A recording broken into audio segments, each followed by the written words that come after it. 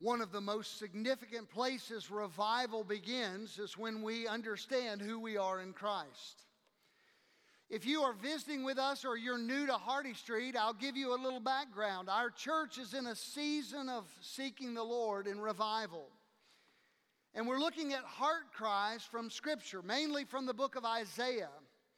And we began crying out just a couple of weeks ago and said this prayer: "Oh God, would you restore our vision of your awesomeness?" I want you to say that with me. Let's say it together.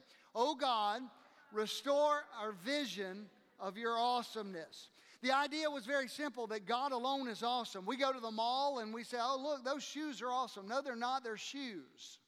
God alone is awesome. He alone is awe-inspiring. And we need to hold that place of awe and wonder in our hearts for God alone. But that was our prayer. We looked at that from Isaiah chapter 40. Last week our cry was this, and I want you to say it with me. "Oh God, restore our faith." Let's say it again. "Oh God, restore our faith." And we looked at a beautiful picture, an unfolding of the gospel in Isaiah 53.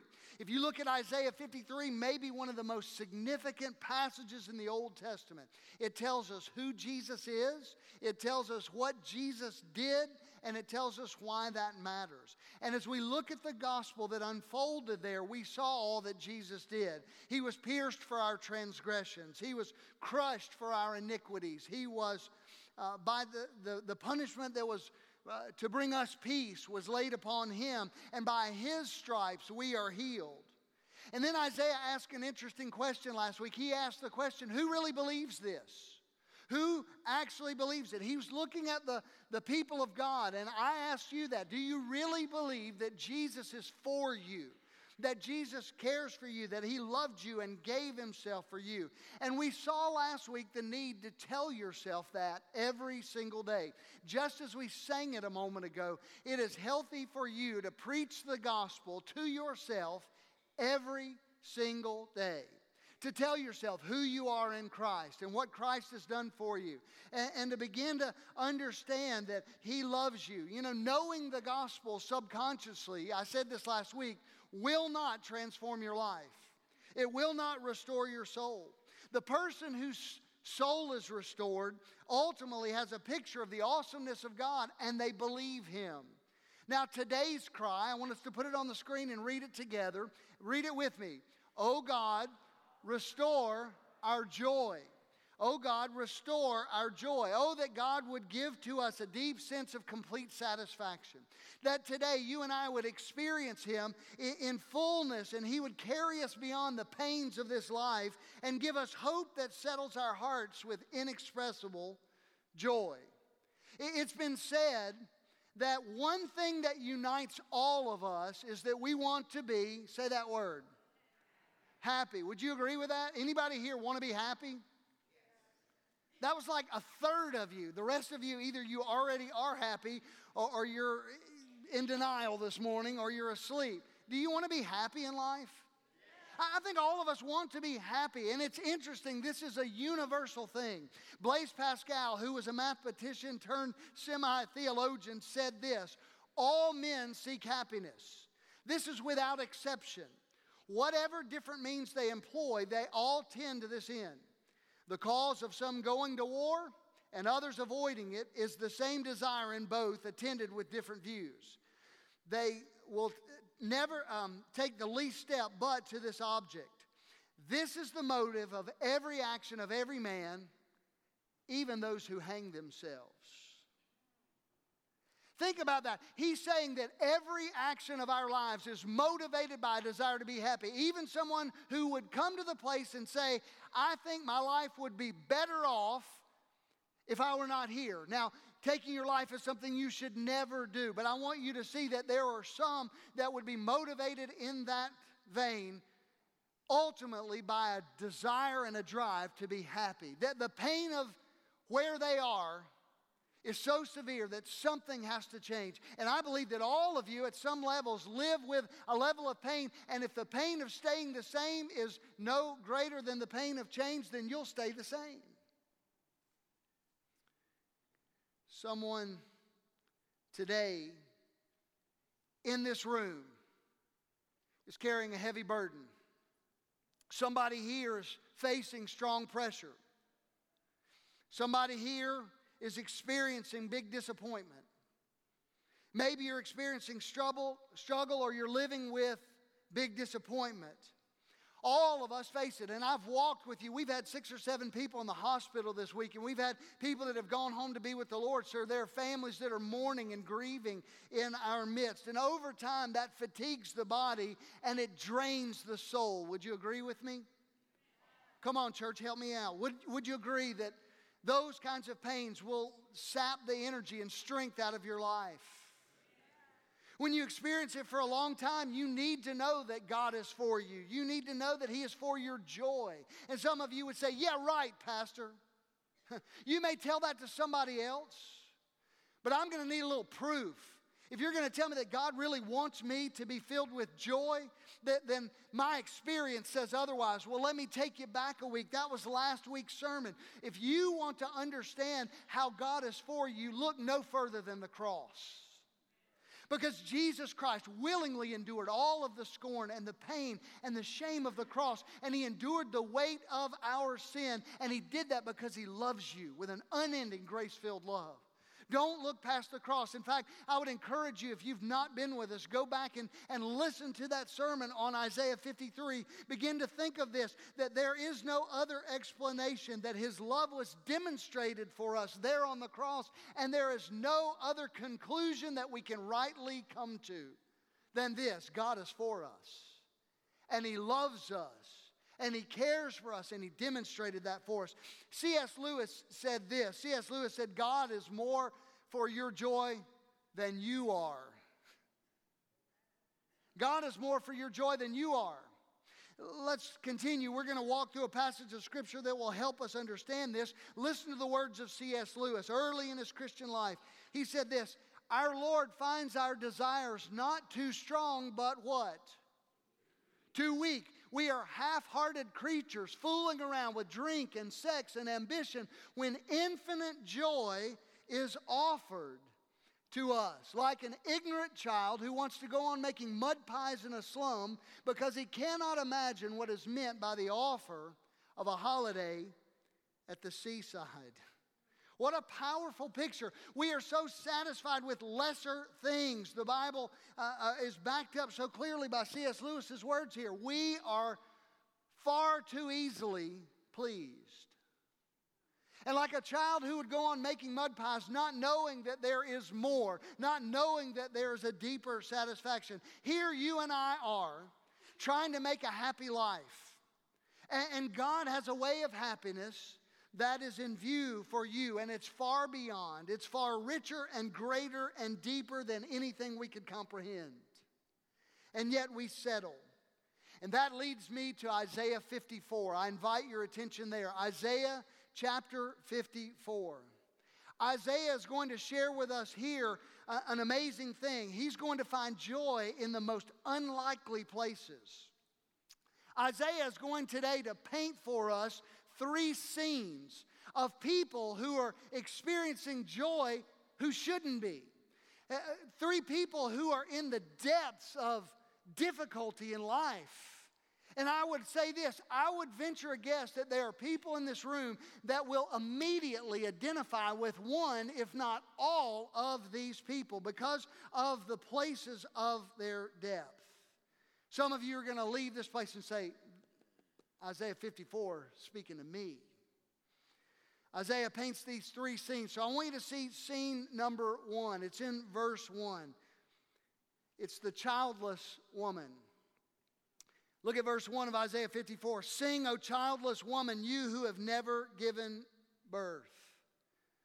We know clearly the implication of that. This is for many, many women a very painful source of sensitivity, that they would not have children. But I want you to understand in its context that it's even more complicated than what we might understand. You see, in ancient days, one thing that you did have was land.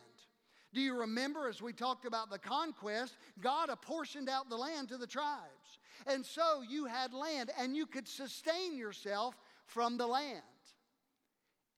if you had a team of people that could work it. Well, you didn't have the means to hire out other tribes and other members and other people. So the most logical way that a family would have a team to work the land to sustain themselves was to have a lot of kids. And if they had a lot of kids, over time their group would increase, their team would develop and grow, and they could work the land and sustain themselves. And so you need to see that a barren woman here in biblical times would find herself poor and destitute and ultimately hungry. Isaiah is painting for us a picture of intense sorrow. He says to this one a message. Now we're going to come to the rest of their story as we unfold the sermon, but scene number one is a barren or childless woman. Somebody say with me, scene number two. I want you to see the deserted wife. Look at verse 6. For the Lord has called you back from your grief as though you were a young wife abandoned by her husband. Imagine with me, if you will, a woman who all of her dreams seem to be coming true. There's a fairy tale romance. She marries young, but over time she begins to realize that his affection and his attention for her are waning. And ultimately, he begins to give her a cold shoulder, and finally he comes to a place where he rejects her entirely and he divorces her. He leaves her. Some of you have experienced rejection today. It may not be a breaking up of a marriage, but you have felt like something was going to work out well and someone rejected you, and all of your dreams of joy were dashed. Isaiah talks about this one being distressed in spirit. You lose confidence in yourself. Your life seems to be adrift. Then Isaiah gives to us a third picture. We have a barren woman, we have a deserted wife, and thirdly, the scene that we'll see is an afflicted city. Look in verse 11 with me. In verse 11 it says something interesting. "O storm-battered city, troubled and desolate." It's a city lashed by storms. Anybody here in your imagination, can you picture a city that's been lashed by a storm? It's not too hard. We think back to Katrina. We think back to Gustav and Rita and Michael and Wilma and Sandy and Ike. I just began to look over the last 10 years at some of the storms we've had. You can look at the campus of William Carey in the wake of a tornado. Cars flipped over, buildings destroyed, homes crushed, people's dreams and their livelihood taken. The power is taken away from us. And so now those things that we take so for granted are gone, lashed, desolate. But I want you to see something interesting. As we consider this city, I think there's more to it than just violent storms, physical storms. One translation says this is a tempest-driven city. Think of those people who drive into cities and fight with the traffic, and they go into a cutthroat business world and they're fighting to make a living, and the city seems to be relentlessly demanding place to spend your work life. So what I would say to you is the choice of these three pictures, a childless woman, a deserted wife, and a city that is driven by tempest. All three of those would be very appropriate for us today, and here's why. Because it is natural in our lives, we are inclined to seek happiness in three places: in our children, in our marriages, and in our money. Would you agree with that? We begin to look for happiness there. So what happens, church? Look at me and think about this. What happens when your children go off the rails? What happens when your children rebel? What happens when they leave and don't come back? What happens when your marriage is on the rocks or your career crumbles? Your boss walks in with a pink slip and you lose your job. What happens when your business crashes? What then? Is your joy gone? If your children or your marriage or your career is gone, if you're seeking happiness in those things and they are gone, then yes, your happiness can be taken away. But I want you to see this. If your joy is based on circumstances, you will constantly be tempted to make excuses for not having joy.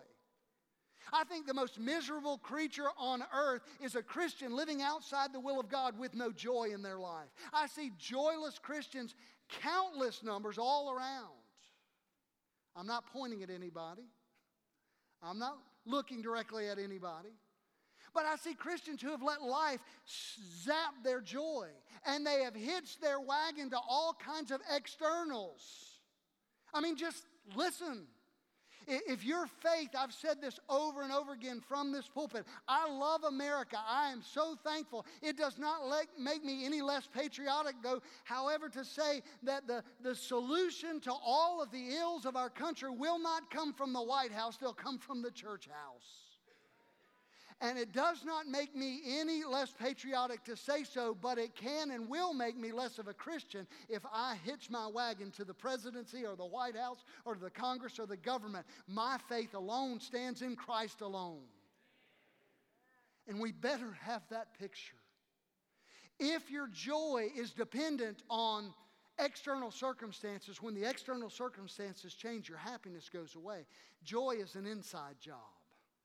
And Isaiah paints a picture for three people. Think about that. Oh, if only my kids acted right. If only I had a little more money. If only my spouse would pay me more attention. If only. And if the if never comes, the only never happens. Isaiah sees joy in unlikely places. Look back with me, if you will, to Isaiah 54:1. What is this childless woman doing? This is audience participation time. You can read the text and answer. It's an open book test. What does he say for her to do? Sing. She's shouting for joy. Look at verse 6. What about the abandoned woman? She is secure and she knows that she is loved. What about the afflicted city? What's happening to the city in verse 11? Look with me if you will. O storm-battered city, troubled and desolate, what does God say he will do? Rebuild. But it's not just any rebuilding project. It's not just nails and sheetrock. It's not just plywood and 2x4s. He said, I'm going to rebuild it with precious stones. Now, I want you to do something with me, church. I want you to follow with me to chapter 55, verse 12, because this is really a larger section. 54 paints the picture of those desperate situations. 55 gives a promise. 55:12. Look at with me, if you will, at verse 12. Pretty amazing if you begin to go that far down. You will live in joy and in peace. The mountains and hills will burst into song, and the trees of the field will clap their hands. He says literally, you will go out in joy. He says you will go out and be led in peace. How? Here's the question. How can this barren woman, this deserted wife, and the people who live in this storm-ravaged city, how can those people who would experience unbelievable pain, how can they be led out in joy and in peace and in celebration? And the reason that question is fundamental today is because for most of us, you would say, if they can find it, then maybe I can find it. Maybe joy is available for me. Maybe there's a place of happiness that goes beyond my circumstance. And so today, I want us to draw this in that direction. Here is this barren woman. Here's this deserted wife who is secure, the barren woman who is singing, and those in the city who are finding it rebuilt in incredible ways. Well, let's begin in verse 1 again. What is she doing? She's singing. Why is she singing? Look with me if you will. Sing, O childless woman. You who have never given birth, break into loud and joyful song, O Jerusalem. You who have never been in labor. And look at the answer. For the desolate woman has now more children than the woman who lives with her husband, says the Lord. You see, she has found a community around her in the people of God. And in doing so, she is loved and loves these kids like they're her own. And they love her like she is their mother. She has found joy, say it with me, where? It's on the screen, in God's people.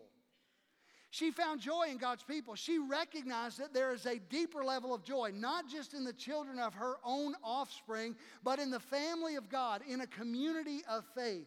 Hang on to that. We're going to go somewhere with it as we move toward the city of God. This woman has now gone through the emotional trauma, but she has dignity and confidence, and her shame and disgrace and humiliation is gone. Why? Look at verse 6. For the Lord has called you back from your grief, as though you were abandoned wife by her husband, says the Lord. For a brief moment I abandoned you, but with great compassion I will take you back. In a burst of anger I turned my face away a little while. With an everlasting love I have had compassion on you, says the Lord, your Redeemer. You see, the Lord Himself, your Maker, is your husband. And this one has found joy in the love of God. Everybody say that. She found joy where? In God's love. So the first woman, the barren woman, found love in the company of God's people. The deserted wife found love found joy in God's love. And you begin to see in God's people and in the love of God, we can experience lasting joy. Now, I want you to go to the third place, and this will begin to put all of the picture together for us. Look at the ruined city. What's happening to it? Verse 12. He goes on and he says this, verse 11.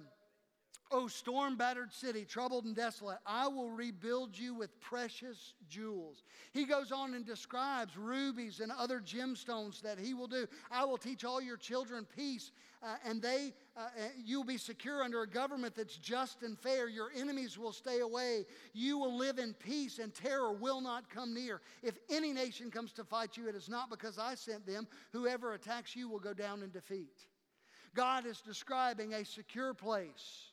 This will not happen at the hands of the Republicans. It will not happen at the hands of the Democrats. It will happen when God is at the center of that city. And you know what this sounds like to me? A whole lot like heaven. A city of precious gemstones where the asphalt is gold. And there's things that we can't even describe. The purity of the jasper and the beauty of the pearl gates and the wonder and the splendor of the glassy sea. All that God describes. But the Bible says here that those people would find their joy in God's city. Now for you and for me, if we really begin to put this together, I'm beginning to see a picture of heaven that Isaiah is painting 700 years before Jesus even arrives. You see, chapter 53, he begins to tell us there's coming a Savior. And then he moves forward and he says, and by the way, this is what it'll look like. Those who have found themselves empty and dejected and lonely. Those who have found themselves rejected harshly. And those who have found themselves kicked in the teeth by life and struggling through the tempest of this world will all find lasting joy.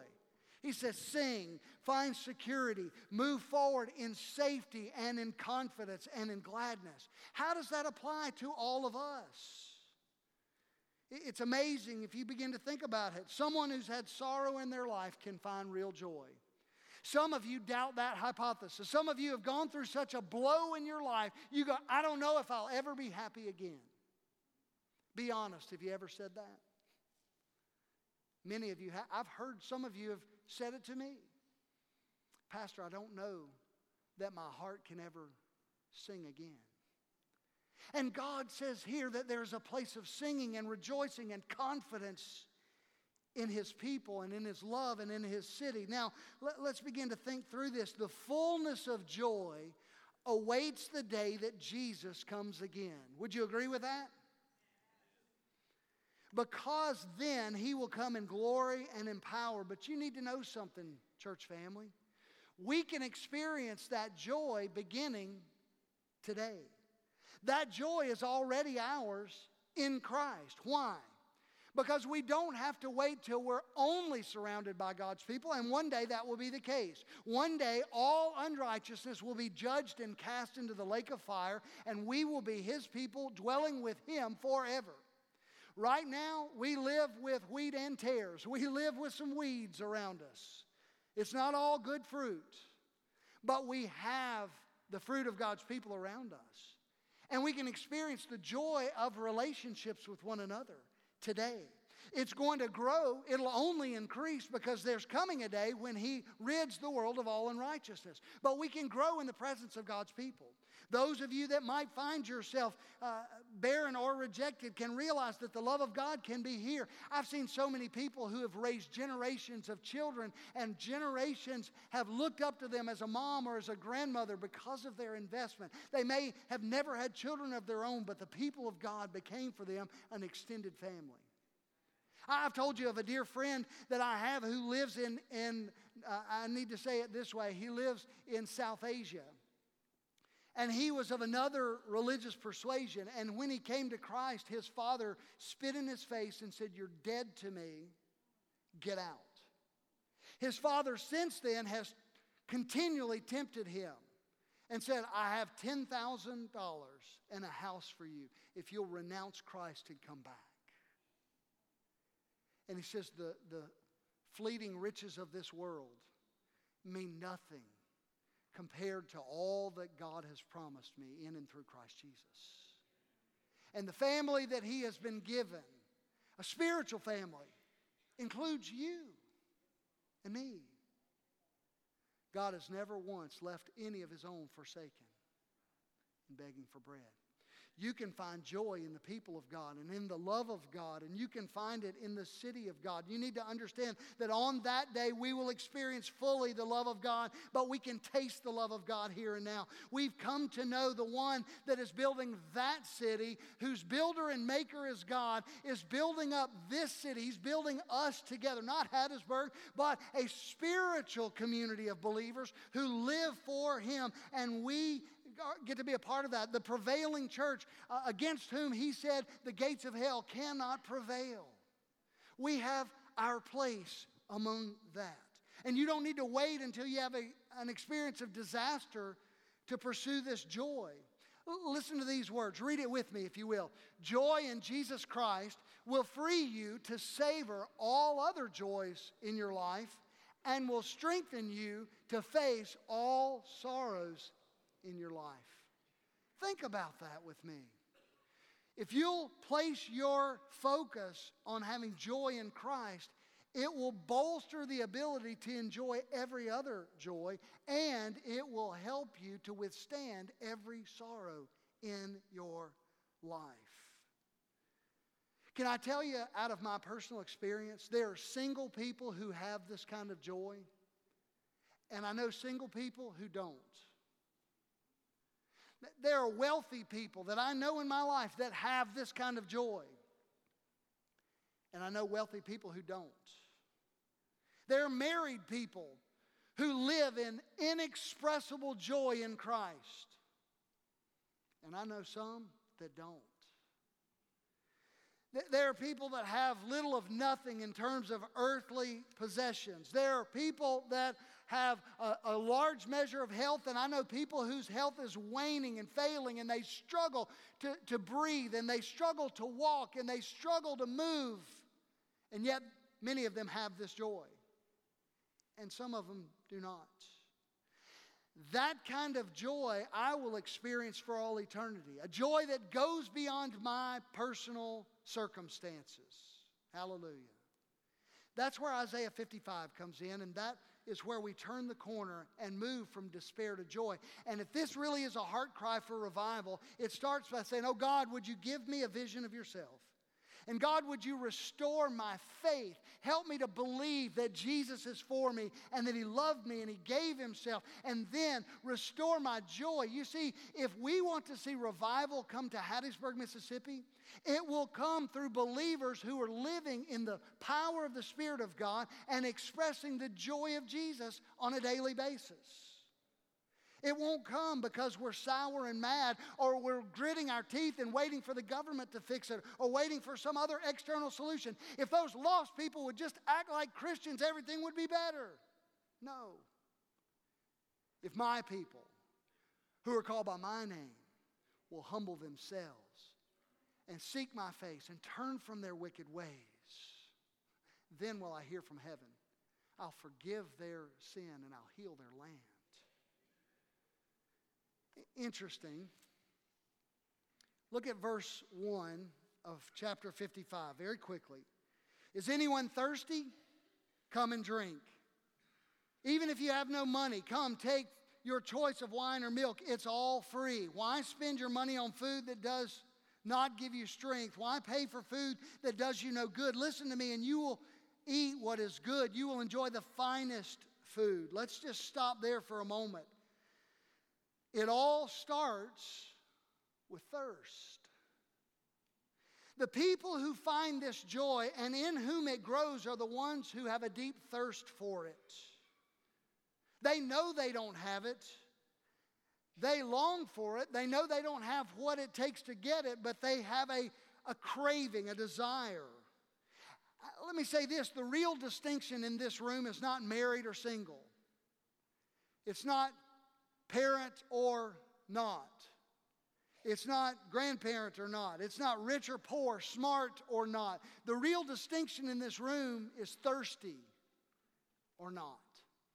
Some of you have a deep thirst for the things of God, but some of you are filled with a sense of contentment, and I don't mean peaceful contentment. I just mean a worldly, simple satisfaction without God.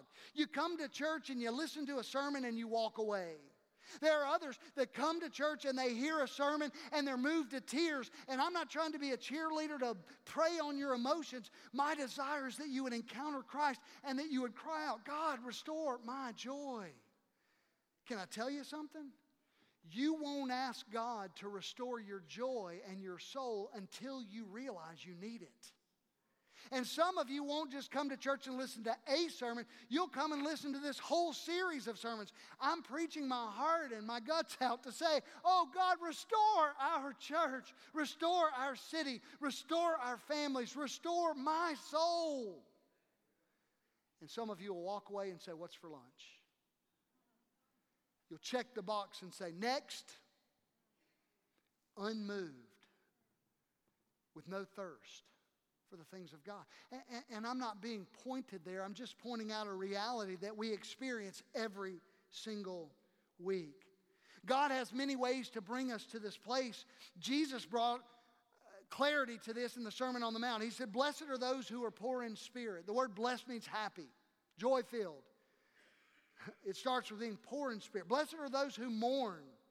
Blessed are those who hunger and thirst for righteousness. Think about this. When you know that your soul needs to be restored, you feel it. Sorrow, write this down, sorrow is often a pathway to God's joy. That's a difficult thing to preach.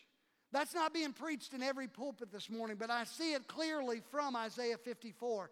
He takes the scenarios of these different people and shows us that sorrow can for us become a pathway to joy. And that's why the childless woman and a deserted wife and the people who were destroyed or living in this destroyed city, they were the first to find it. Why? Because those who were happy and content with their lives never stopped to seek it. Why were there so many prostitutes and tax collectors and sinners that ran to Jesus and not so many Pharisees? Have you ever thought about that? Sorrow can create a thirst that you did not have before. When life is comfortable, oftentimes we sail through it without asking the question, what is my life for? Some of you have never asked regarding those areas in Isaiah 54, what is my marriage really for? What are my children really for? What is my job really for? Let me ask you, married folks, how many of you have been married for 25 years or more? 30 years or more? 50 years or more? 60 years or more? There's still hands up. I won't keep going there. But think about this. Did God give you a marriage so you could snuggle up together in your condo for 30 or 40 or 50 years? Did God give you children so your kids could play soccer and ride horses in the suburbs? Is that all there is in this life? Did God give you a job? And did God, His plan for our city, is His plan for our city that thousands of people would make millions of dollars Or is there a greater purpose for which He planted this church in this city for this day and age? Maybe it's that your marriage ought to be a representation of the gospel. Maybe it's that you would train children who would be like arrows in the hands of a warrior, and you would shoot them into the world and they would reach the far corners of the globe with the gospel. Maybe God gave you a job so that you could earn money, not to just make a living, but to live a life that is used as a steward for His purposes. I've said this before. Many of you saved for years or months or whatever to send your kids on great vacations, and I'm not at all against vacations. But did you set aside money to send them on mission trips? Did you establish a mindset, I want my kids to go to kids camp and to youth camp? Or you don't have kids, here's that extended family. I'll give so that other kids can go to camp or on mission. You see, that's where joy comes in. When we start asking, what is this life all about? What is my marriage for? What are my kids for? What is my job for? It's interesting to me. The default mode of the human heart is to seek happiness in our children, our marriages, and our careers. And the Bible has a word for that. It's called idolatry. And idolatry always fails. That's why there are millions of people living in quiet desperation in unsatisfying marriages. That's why there are many people who may not ever would say this, but their children have brought them greater pain and struggle than they've ever experienced joy. Millions upon millions are living in poverty, carving out an existence in cities that are devastated. But throughout generations, all over the world, there are people who find that sorrow, at times, is a pathway to the joy of God. Because sorrow can lead you to discover a thirst that you never knew existed. Let me kind of bring us toward a close in our thinking. One man who understood great and deep sorrow was a man named John Newton.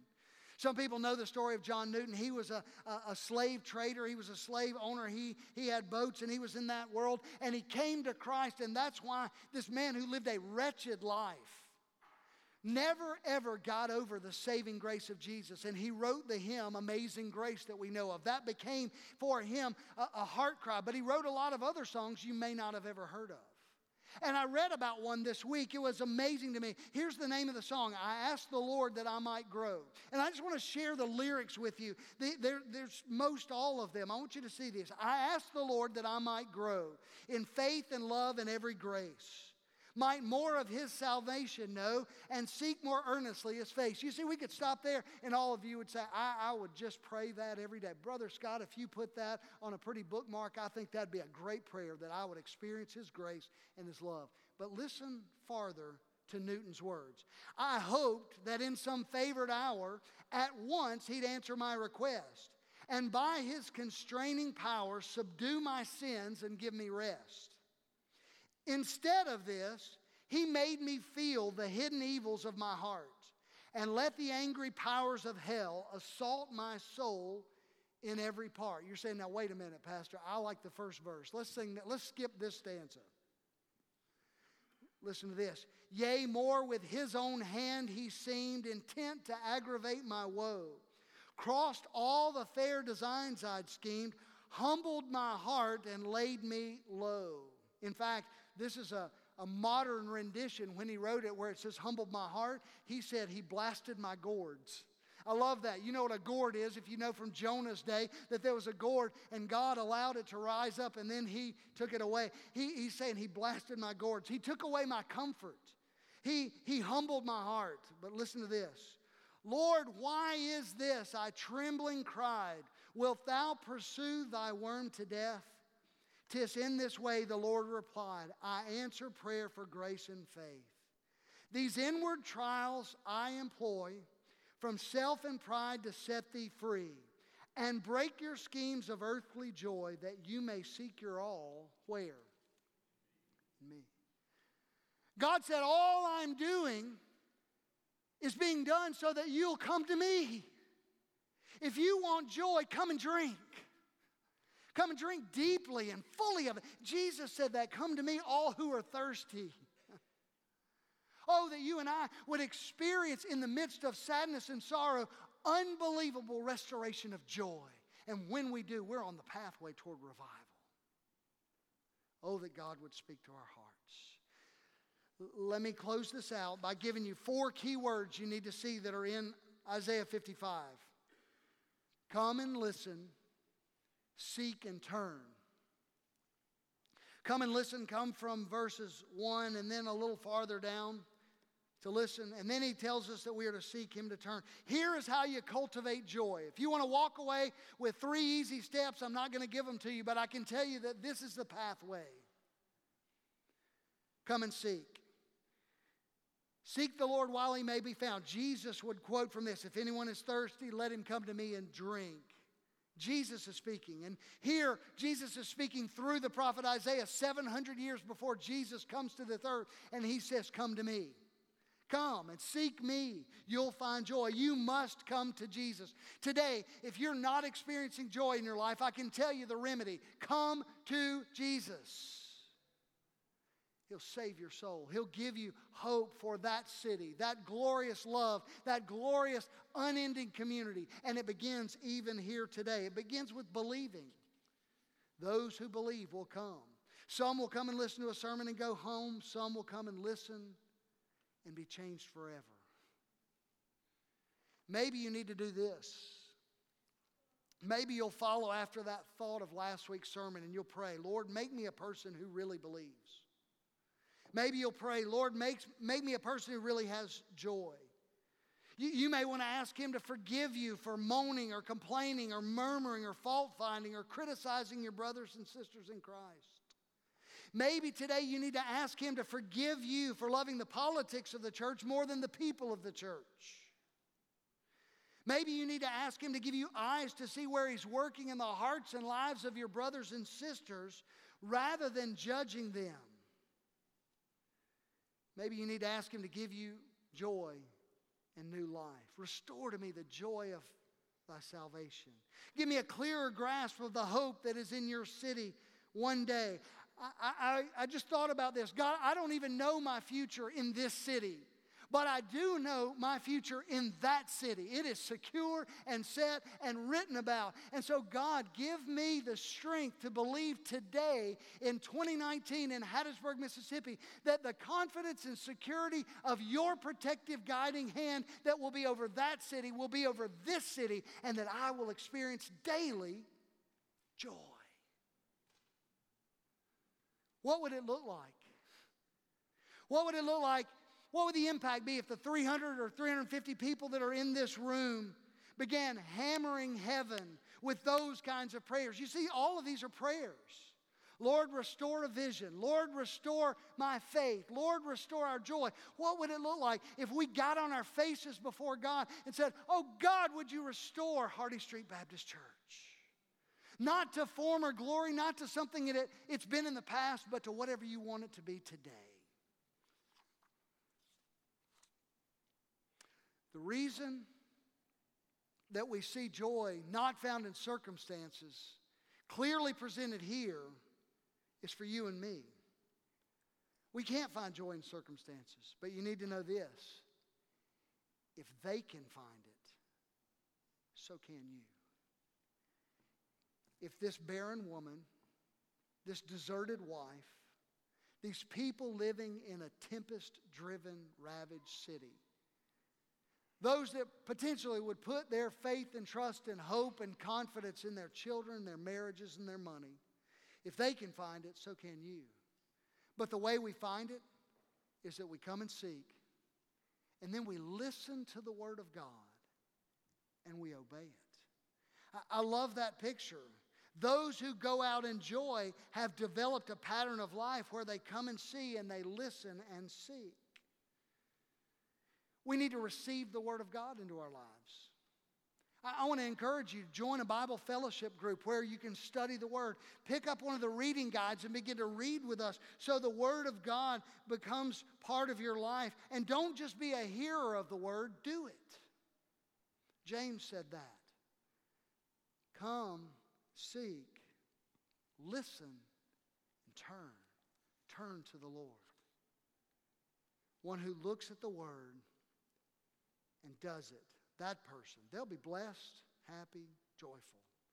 This is how joy in God's people, in God's love, and ultimately in God's city come to the hearts of His people and revive and restore our souls. Stand with me as I'm praying. Oh, Father, today that there would be in our company men, women, boys, and girls who would turn to You. They would come to Jesus today. They would receive You gladly and begin to experience inexpressible joy. Lord, life can and does and has let us down, but You never will. God, let Your people have a place of full experience of